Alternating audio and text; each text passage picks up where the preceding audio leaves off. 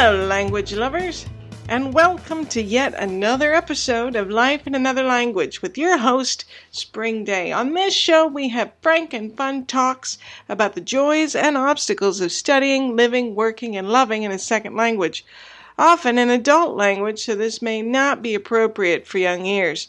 Hopefully, you can relate to the experiences we discuss, or if you're thinking about taking up a foreign language, studying or working abroad when it's safe to go back outside again in 2021, we hope, you can get an idea of what you might be in for. Now, as someone with an intimidating number of Japanese language textbooks that I want to squeeze every bit of use out of, those crusty pages before I let them go, it's now time for the Random Japanese Idiom Corner! Today's random Japanese idiom is mune o tsukareru, which means to be stunned, and literally means to get stabbed in the chest. The example sentence given in the textbook is, Watashi ni taisuru totsuzen no hihan ni mune o tsukaremashita. I was stabbed in the chest by the sudden criticism of me. Who knew that land once full of samurai had such violent idioms? I have so many questions about this. Number one, how sharp is this criticism? Is it sharp like a mechanical pencil, or is it sharp more like an ice pick? I don't want to be judgy, but who am I kidding? I love to judge. But getting stabbed in the back would seem like a more appropriate way of being stunned than getting stabbed in the stomach. You should be able to see that coming. Even if you didn't expect someone coming toward you to stab you, your first thought after getting stabbed would probably be, I should have seen that coming. Mother never comes in for a hug unless she needs money, and I've told her no 3 times already, since she should go to Vegas this time with her own money. And that was the Random Japanese Idiom Corner! Stop. You're embarrassing me. Stop. I said stop it. That's much better. Now, so far, all of our guests have been comedians, but not today. Today, our guest is an award-winning Dodea foreign language teacher who has some fantastic insight on how foreign language is best learned. And she also shares a little bit about her path of becoming a foreign language teacher and what it was like to study abroad in Guatemala just after their civil war, with guerrilla fighters as their Spanish teachers. I know, right? Wow. So I really hope you enjoy the talk as much as I did. Thanks for giving the show a chance. If you like what you're hearing, please wear a mask every time you go to a shop so you and other people can survive until the next episode. Thanks so much. Talk soon. Bye-bye.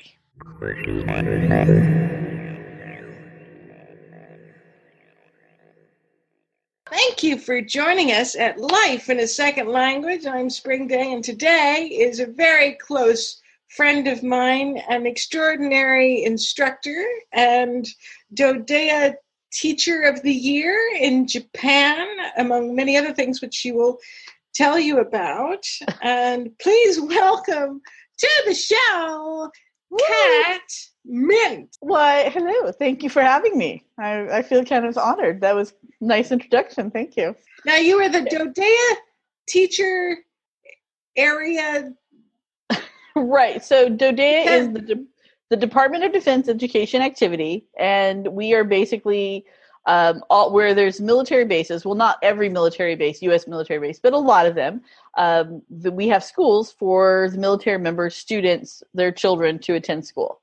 And so it's divided into different districts. And so in 2016, I was the Japan District Teacher of the Year, which then meant I went and submitted more paperwork to see about being the big poobah, but I was not quite cool enough to be the big poobah of all the teachers. But, just Japan. So it's okay. It's fine. That's still pretty impressive. It was really good. It was one of those things like as a teacher, because I don't think that I was like the best teacher in Japan, but I think that I was indicative of what the great characteristics they were looking for that year. So, okay. Yeah. It was a nice accolade to receive, and I got a tiara. You got a tiara. Do you still have it? Of course I do. What are you talking about? Like, I pull it out for special occasions all the time. Sometimes just to teach a lesson because everyone takes you more seriously when you're wearing a tiara. And also, you're the president of an association as well? I was when I was teaching in the States. I was in Arkansas, and I was the president of the Foreign Language Teachers Association, AFLTA. And we did the foreign language workshops for all of the students in Arkansas. They would compete in different events, language events. And we also hosted workshops for teachers to get a better understanding, just to learn different techniques and things in foreign language. And also because often especially in schools in the rural United States, you will be the only foreign language teacher at that school. And so it gave an opportunity for those singletons to kind of come together with other people that do the same thing they do to get ideas and things like that. And in that capacity, I helped write the frameworks for foreign language education in Arkansas. During that time, that was in 2008. So they've since updated, but it was I think it was probably as an educator, one of the more important things I did because it was helping teachers be better teachers. Oh, that's fantastic. And what was the range of languages? So in Arkansas, we had German, Spanish, French, Latin. Through distance ed, we had Japanese. Some of distance ed were doing Chinese as well. So there's actually quite a range of foreign languages in Arkansas, much more than you would think. What is your native language and what languages do you speak? My native language, so I grew up speaking English. But when I was younger, my grandpa used to watch a lot of Univision. It was a Spanish television show. I realize now it was because they had a lot more dancing girls, and that was just something my grandpa enjoyed. But then later, he married a woman. So I was like 10, and he married my grandma, mi abuela, who was from a little village outside of Ensenada. And so I then have two aunts who, that they had together. So Arendida and Alejandra. So that sort of was like, she would come over and I would hear Spanish, but I wasn't speaking at that point. I was not to the speaking point of Spanish. I was just in the listening and processing in my head. And then after a while, you start to pick up what words are, and I would just answer in English. So, but that I didn't realize at the time, what that was doing is creating those pathways in my brain, which then would allow for other languages to seep in. Yeah, I've met a lot of people whose parents or grandparent or aunt and uncle speak another language, and they themselves don't speak it, but they can understand everything being said to them. Right, you do. You definitely hear because it's one of those things where that she didn't speak a whole lot of English, so everything she was saying was usually in Spanish. But there's only when somebody is holding a plate of food to you, there's only so many things they were going to be asking you. You learn from that. Oh, okay, those are the words that, and in certain cases you start to address. You'll say things in Spanish just because it makes things easier, right? But for the most part, I was non-communicative in Spanish. Not until much later. Okay, but you learned through context. Yeah, the basis was in context, and then later was study. But okay. Yeah. Did you ever consider studying any other foreign language, or was it always going to be Spanish? I didn't. Okay, so in high school, I had to take 2 years of a foreign language. That was a graduation requirement to go to university. So I was like, okay, I'll just take Spanish. And my first year, I failed it, straight up F, F. In fact, right. Got a lot of trouble, got suspended because of that class. Then I took it again later, and I had a different motivation because I was working at a restaurant, and the cute busboys spoke Spanish, and I wanted to communicate with said boys. So I had a better motivator to communicate. And then when we moved to Arkansas, the little school I went to didn't have a Spanish class. They only had French. So they put me from Spanish to French. No, those aren't even the same languages. They don't. And then the teacher she was just learning French herself, and she had this Arkansas accent. So bonjour, y'all, bonjour. I'll never forget. She would make it say "choisir," and I'm like, Shh. And so I would say it like I thought a French person would sound saying this. I was like, "choisir," and she's like, "No, choisir." So now, like, I have friends who are French speakers, and I'm always very reluctant to speak French to them because I'm like, I know that I'm going to sound like I'm an Arkansas hick. Merci beaucoup. I'm going to do that. I've always wanted to watch Steel Magnolias in French. So. That was high school. That was when I went to college. I knew I wanted to be a teacher. Mm-hmm. And we had this class. They had a guest speaker came in, and he was saying that if you wanted to make sure you had a job, you had to be able to teach at least two different things.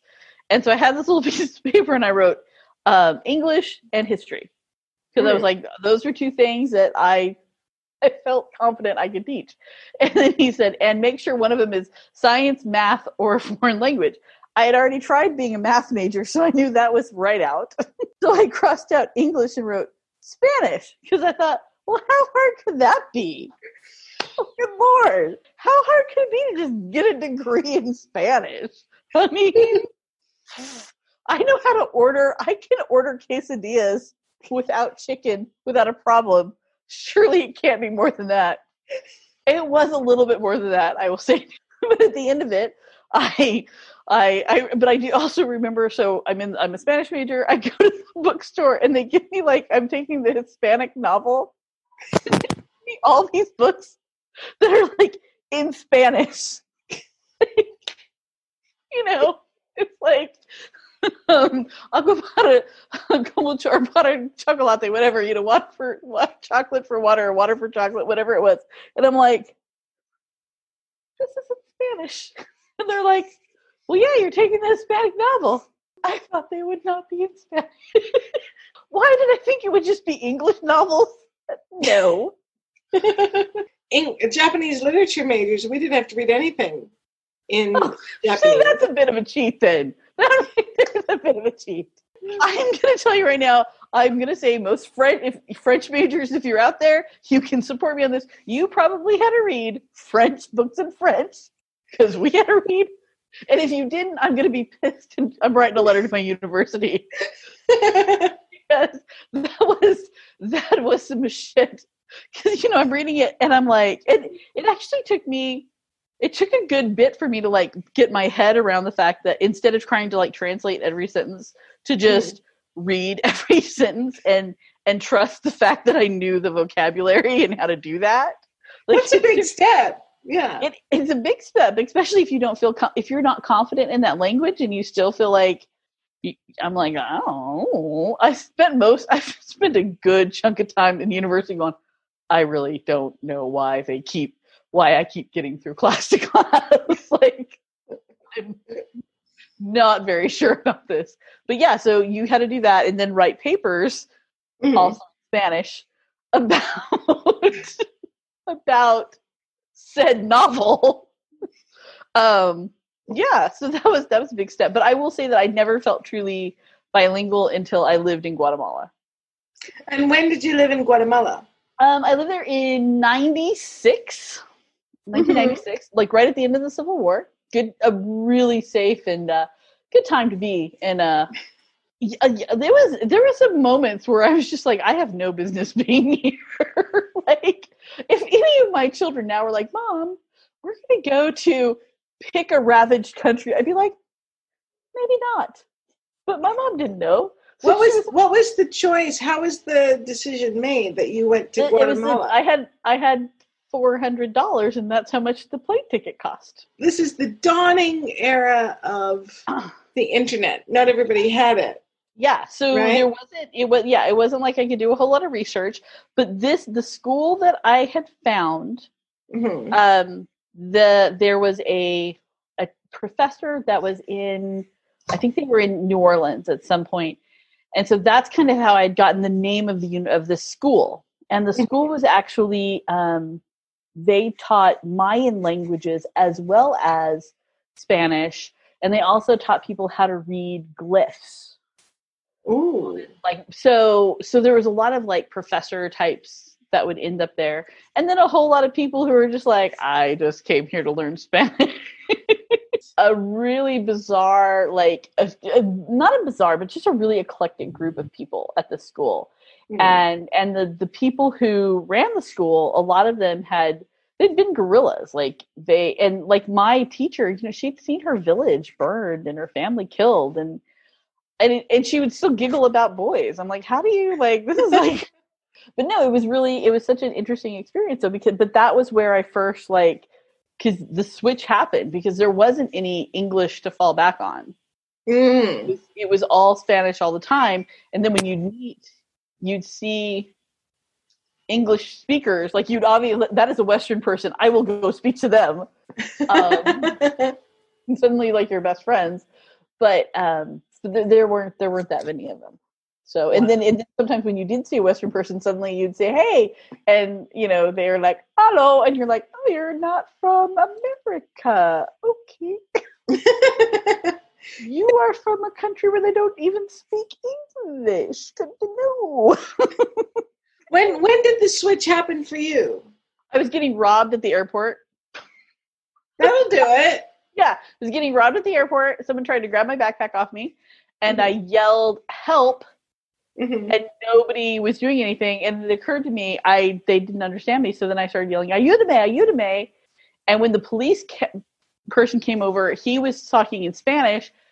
I'm, you know, telling him what's happened, and it was like this moment afterwards, and I was like, that whole thing was done in the foreign language. I never once went to English because I think in the adrenaline, it wasn't important to me. You know, that wasn't where I was accessing things. There are still moments when that has happened, like when that total switchover happens. But oftentimes, especially now, since I don't really have a whole lot of Spanish people to practice with, that changeover is not as quick as it once was. Well, that's really interesting because on one hand, what a horrible thing to have happened to you. But on the other hand, if you could monetize robbing people and calling it a language school. Right? Like, you know, you've seen that thing on the internet that has like people just scare somebody and they chase after them for fitness. Right. Yeah. Like, you just do something like that in your classroom. Like, but I had been at a conference before I'd ever went. And I was telling this professor that I was really anxious about this trip and he said, once you have to figure out what you're going to eat, and the only way you can get food is to be in that language, you'll figure it out real quick. And I was like, that is a true statement. That is a very true statement. That is very true. Because even in Japan, you know, I don't speak Japanese, but the words I do know are all centered around getting food, bathroom, on a train, like things that are important to me. Oh, I was going to say, I have some foreign language friends, you know, they're teachers, whatever. And we talk about like the purpose of learning a foreign language. And I was, you know, it's the college idea of, you know, we have to teach the children the classics and all this. I'm like, nobody ever decided to speak Spanish because they wanted to read Don Quixote in the original Spanish. Nobody did that. But they sure as heck wanted to know how to order the best margarita when they're in Cancun. Wait, what? Ordering a margarita is not in Don Quixote? Yeah, funny enough, he never once ordered a margarita. Probably would have had a whole different ending to the book. So as someone who doesn't natively speak Spanish, but you teach Spanish as a foreign language to what age group?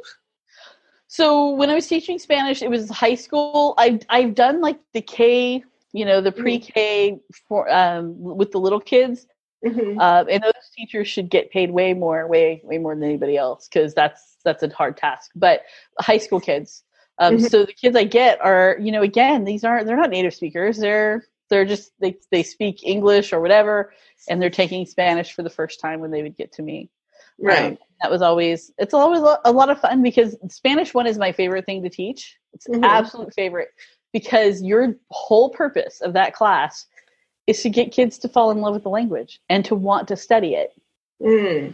Because if they don't want to study it, or if they think it's too hard, or if they think it's not applicable to their life, they're not going to internalize it. It'll be like every other person you know when you say things like, "Oh, I'm a Spanish teacher," and they go, "Oh, I took Spanish in high school. I don't remember anything."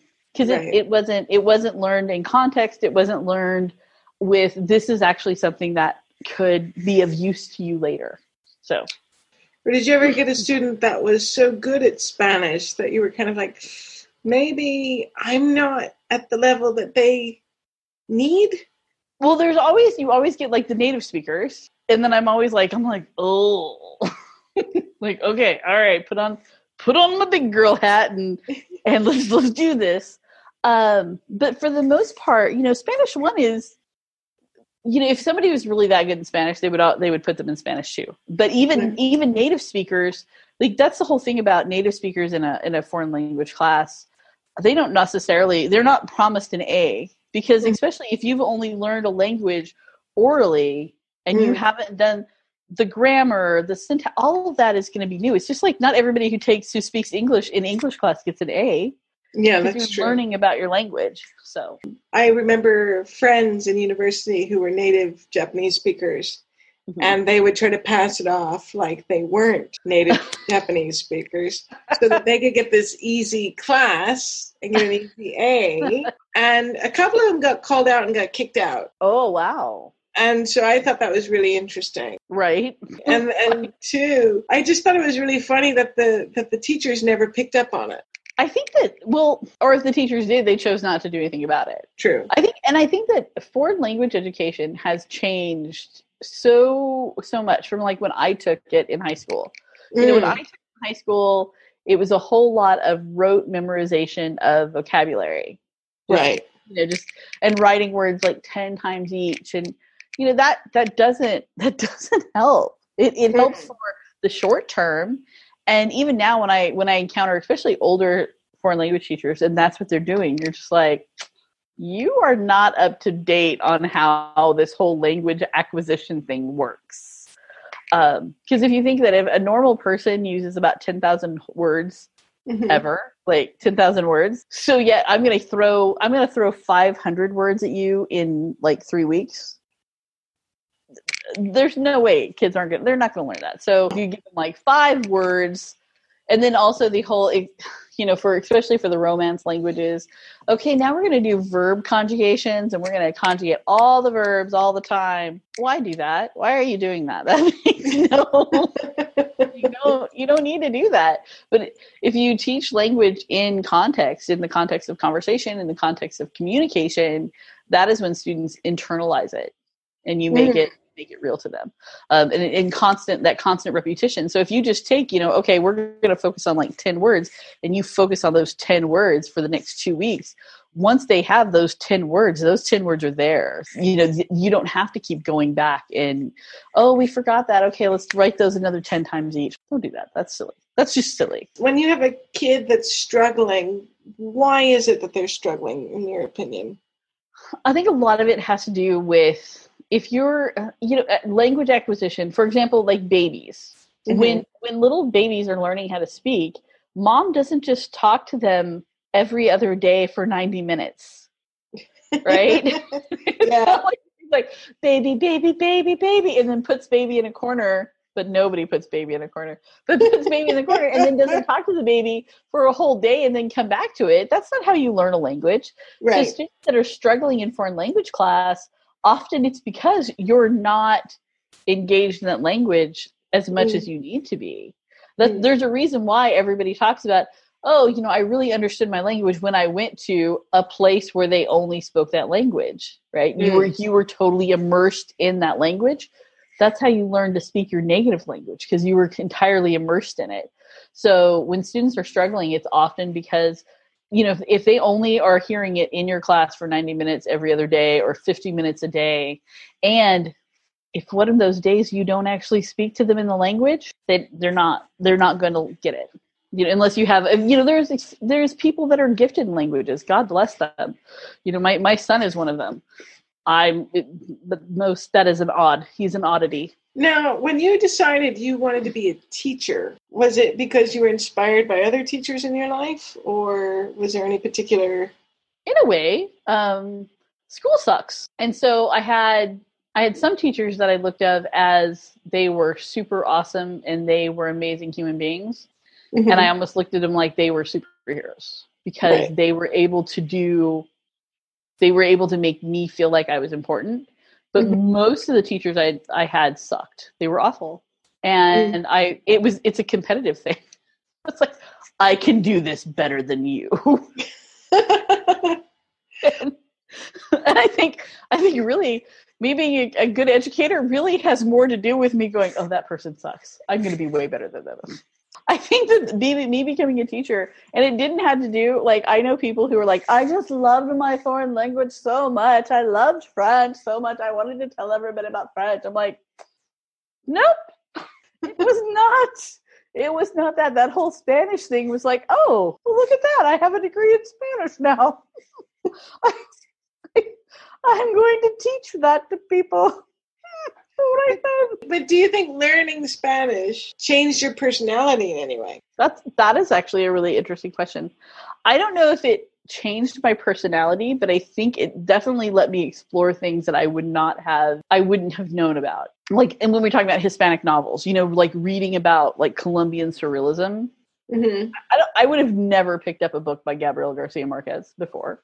Like, why would I have done that? I'm not that cool. But now that I've done it, and I've read these books, I'm like, oh, that's some cool stuff. And then the other part of that is when you read that, like, and now I'm like one of those pretentious people that I only read Gabriel Garcia Marquez in Spanish. But part of that's because it doesn't some things just don't translate the same. So I am that pretentious. What words do you feel like you could just look to your daughter and say them in Spanish because you're like, English just won't cut it? Oh, this is the perfect example. Has to do with boys. Okay, so if I in English, so in Spanish, if I said, oh, that boy is muy rico, like that could be like, you could look at it and go, oh, like he's rich, right? That's rico, rich, right? But it's like rich like a cake. Like you want to eat that cake. Like it's so good, right? But in English, if I said it like that, it sounds like, oh, that's kind of creepy. That's a little creepy, right? But in Spanish, no, that's like, so you go, yeah, of course he is. Look at it, look at that. Of course oh, hello. But yeah, in English, it would not, you couldn't do it. That concept doesn't make sense. That is one of the things that is definitely a translation issue. And vice versa. Is there anything in English that you're just like, oh, I'm not even going to try in Spanish because I can't think of anything. Like, it takes you longer, I think, because Spanish, there's a lot of specificity in Spanish. Like when you're saying things, you're being very specific about things. Mm-hmm. And English tends to be more general so it's more contextual, right? Well, like simple words, like, okay, so like, you're my girlfriend, you're my friend who's a girl. Yeah. Okay, so the word for that in Spanish would be, amiga, which by its nature, you are my friend who is a girl. It's not romantic, it's platonic. But if I said you're my novia, right away, everybody knows this person here we have a romantic relationship. They are female. We're done. We don't have to do any more explanation of that. So that specificity definitely is, that's an easier thing in Spanish than in English. Have you what's the difference when you talk to, say, someone who is a European Spanish speaker? You mean if they're from Barcelona with the have that little that part to it? The letter pronunciation, but they have a different, like, their slang, their cadence, those things are all different. That's like one of my pet peeves of foreign language. Mm-hmm. Within my foreign language, slang, not all Spanish is the same. Mm-hmm. So the Spanish you hear in Puerto Rico is not this. It's the basic language is there, but it's not. It's sort of like when you go to England to America, there are certain mm-hmm. words and certain phrases and contexts that, as an American listening to like a British person, you're like, I know those are English words. I know they are, but I have no idea what you're saying. Absolutely none. And then you like throw in slang. So like, I have a friend who's Puerto Rican, and his family was here for a wedding, and they kept using this word ostracizer. And I could not, for the life of me, figure out, like, what the hell are they talking about? Like, I am sitting here, like, just perplexed. And I was like, what are they talking about? And he's like, the ostracizer. I was like, what's that? He's like, a blender. I was like, that's not the word for blender. And he starts laughing. He's like, no, it's the brand name. And I was like, the ostracizer. Because the ostracizer is a brand of blender. I'm like, holy crap. And so I kept thinking, I was like, are they ostracizing the fruits? Is this a recipe? Like, I could not come up with context for this at all. And through the whole thing. Not only are these fruits separated from their skins, they are sad about it. Yeah, they are put to the side. We don't even look at those fruits. We're like, don't shame them. Shame on that grape. Shame on it. Like, and then again, I feel, because again, looking at me, people don't look at me and go, oh, that's somebody who's probably speaks Spanish. Right. That. So already at the table, I was already the Blanquita at the table anyway. And so at one point, when my friend was like, he was like trying to tell them that I speak Spanish, I'm like, don't tell them, because I'm just going to sound stupid for the rest of the night, because I have no idea what's happening. To the point that so finally it came out, and I did speak Spanish, and the mom in it, basically, she's like, why isn't your Spanish better? And I was like, you guys are using words I don't know. No concept here. And so when she left, she's like, you better practice your Spanish, because when I come back, I'm going to have a conversation. Like, she just threatened me. I'm sorry, I'm really good at talking about guerrilla combat. What do you want to know? Would you like to know about the socioeconomic of civil war within Latin America? I can do that for days. But if you want to talk about health shakes and blenders, I'm lost. Cannot do it. No. Because in Gorilla Town, ostracizer has a very different meaning. Would you like to talk about the fall of the Roman Empire and the impact that had on Western society? Let's have that conversation. But I cannot talk to you about these shamed fruits. Just can't do it. So, alas, those are my shortcomings as a linguist. I got offered the position to teach Japanese at my high school when my Japanese teacher retired. Oh, wow. Did you think about doing that? No, my friend said, well, who's going to want to learn Japanese from a white blonde lady? Right? I'm not saying white blonde ladies can't do it. I'm just saying the motivation's not there. Well, there's the credibility thing that you already have to overcome, right? Yeah. Seriously, I would seriously consider marrying somebody with a Latin surname just to give myself some street cred. I know people that lie about their last name on job interviews. Yeah, I've actually been passed over for jobs because I didn't have that surname. Really? You didn't say, I'm sorry, it's pronounced Minsei. Right. I'm sorry. It's that's actually, my parents were immigrants. No, I did not. And the worst part is, especially in Arkansas, there was one job, and I really thought I had the job. I thought I interviewed well. And then when the principal called and said, no, we're going to go with, and then they said this other teacher. And I knew that person. I also knew that person was not a certified Spanish educator. Interesting. Okay, so they had a degree, but they didn't have a degree in how to teach a foreign language. So that person lasted for about 3 months. And they were awful at it, because just knowing a foreign language doesn't mean you can teach a foreign language. Absolutely, that's correct. And it was 3 months later, and that principal called me, and he's like, so had you found a position for this year? I'm like, yes, I have. Thank you very much. but that's really common because people will, and then like when I was teaching in Texas for a little while, that was like a big thing because it was hard to find a teacher who could pass the state test. And there was all these people saying, "Oh, I know native Spanish speakers who can't pass this test." And it was when you take the test, I realized, oh, why? Because that test there was the Spanish part of it, but there's also the education, the teaching part of it. And if you didn't know that part, then you couldn't pass that test. But if you can't pass that part of the test, you probably shouldn't be teaching the foreign language because, again, knowing how to do something and being able to teach it are two entirely different things. And being a qualified teacher such as yourself, what is your opinion on, I was talking to someone and they were like, well, the older you are, the less likely you are to learn another language. I think it's more difficult when you're older to pick up a foreign language. It's not impossible, because if that was the case, you wouldn't see so many expats living in foreign countries, right? Again, if you need to know that language to pay your bills, you figure it out pretty quick. Yeah, I mean, obviously it's harder to make some of those pathways for your brain. It is more difficult, but it's not impossible. It's not impossible at all, because our brains are designed to learn new information. You just have to figure out how to learn that new information. But again, giving somebody 100 vocabulary words and saying, okay, learn all these words, they're not going to.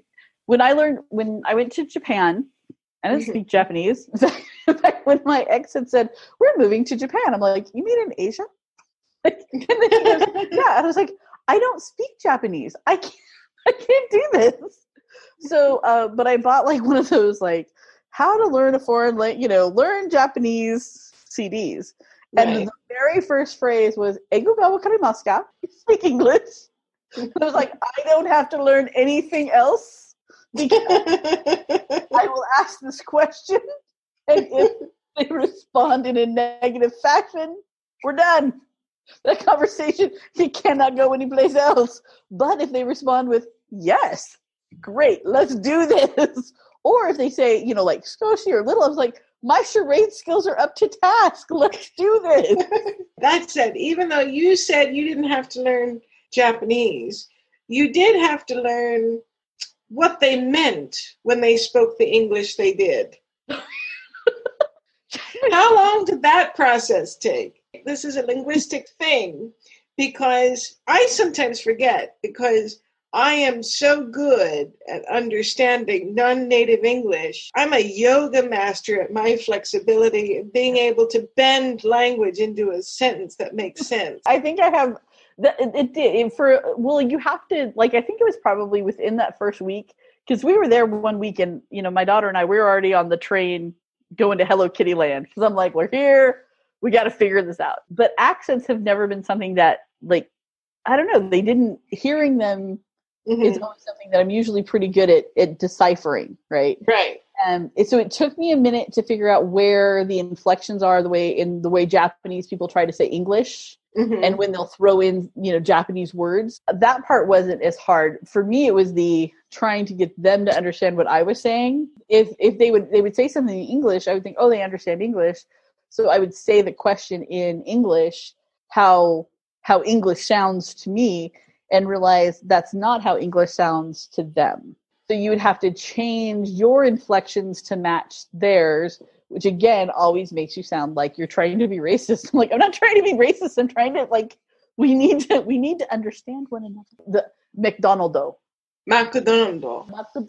Instead of just saying McDonald's. So you'd think it should just be McDonald's. The sign says McDonald's, but when I would ask somebody where is the McDonald's, if I just said McDonald's doko desu ka, then I got nothing. But if McDonaldo doko desu ka, then they're like, then they're going to show you. I realized that it sounded like I was making fun of you the way you sound, but I was really actually saying that English word as you as a Japanese person would say it. Did you ever hear, Starbucks? Yeah. Do you know what they shortened it to? Staba. We're going to staba somebody? Oh, well, okay. I mean, I don't know what they did to you, but you're my friend, so blood in, blood out. Let's do this. We've got 2 more questions here. Okay. What language do people speak in heaven? Do they speak in heaven? Like, I would think that they speak in whatever your head is speaking. Okay. It's got to be like Star Trek, universal translation, or like, like the TARDIS. They're speaking what they speak, and you hear it with whatever you're most comfortable with, which could change at the moment, right? Because if I'm out salsa dancing, everyone in heaven's going to be speaking Spanish. But if we're getting sushi, I'm not going to have any idea what I've ordered, and I'm just going to pick something on the menu. It'll seem like it's an authentic experience. The reason I ask everyone this question, because I met someone really religious who was from Costa Rica, and we were just talking about spiritual things. And then I just thought, well, what language do people speak in heaven? And she just looked at me like I was the dumbest person on earth. I went, Spanish, of course. And then went on with her day. Then there's a pretty good chunk of people in heaven that have absolutely no idea what's going on. But I love the way she said it, like she'd gone there, came back, and she's like, look, I've got the stamp in my passport. I've been to heaven. So far, everyone that I have interviewed has been very tentative about the possible languages, right? I'm just waiting to see if anyone is just as adamant. That it's English, but not right? just English. It's Southern English. So they're all, hey, y'all. Y'all come over here. We're going to have sweet tea. Come on. No, wait. Is that heaven or hell? The sweet tea is really good, so that might be heaven. I don't know. That's true. What do people speak in hell? What do you think? Everybody speaks a different language in hell. That is hell. That is you are perpetually trying, like, and you have a task to do, but like everybody speaks a different language and nobody is willing to compromise on it. Like, nobody. So it's like driving in certain countries with no rules. Right. At least in some countries there's like guidelines, because at least here in Bahrain, there's a guideline. you should slow down there, but no, it's just like they're like, okay, you've got to move this thing from there and then create 5 boxes, and everybody speaks a different language, and nobody's willing to like you're trying to show them, and they're just like la la la la. Yeah, that's. I think I've been there. I knew a lady who used to say something about dying at school or something, or going to prison. And she's like, no, because then they'll just make you teach there too. So purgatory is probably just like the worst class I've ever had. Like, it's just an eternity of the worst class I've ever had. Oh, that's fantastic. Thank you so much for doing this, Kat. You're amazing. My pleasure. Thank you. Thanks for having me. You're welcome. It's such a pleasure to have you on. I'm sure we'll have you on again. Fabulous. I look forward to it. Talk soon. Bye.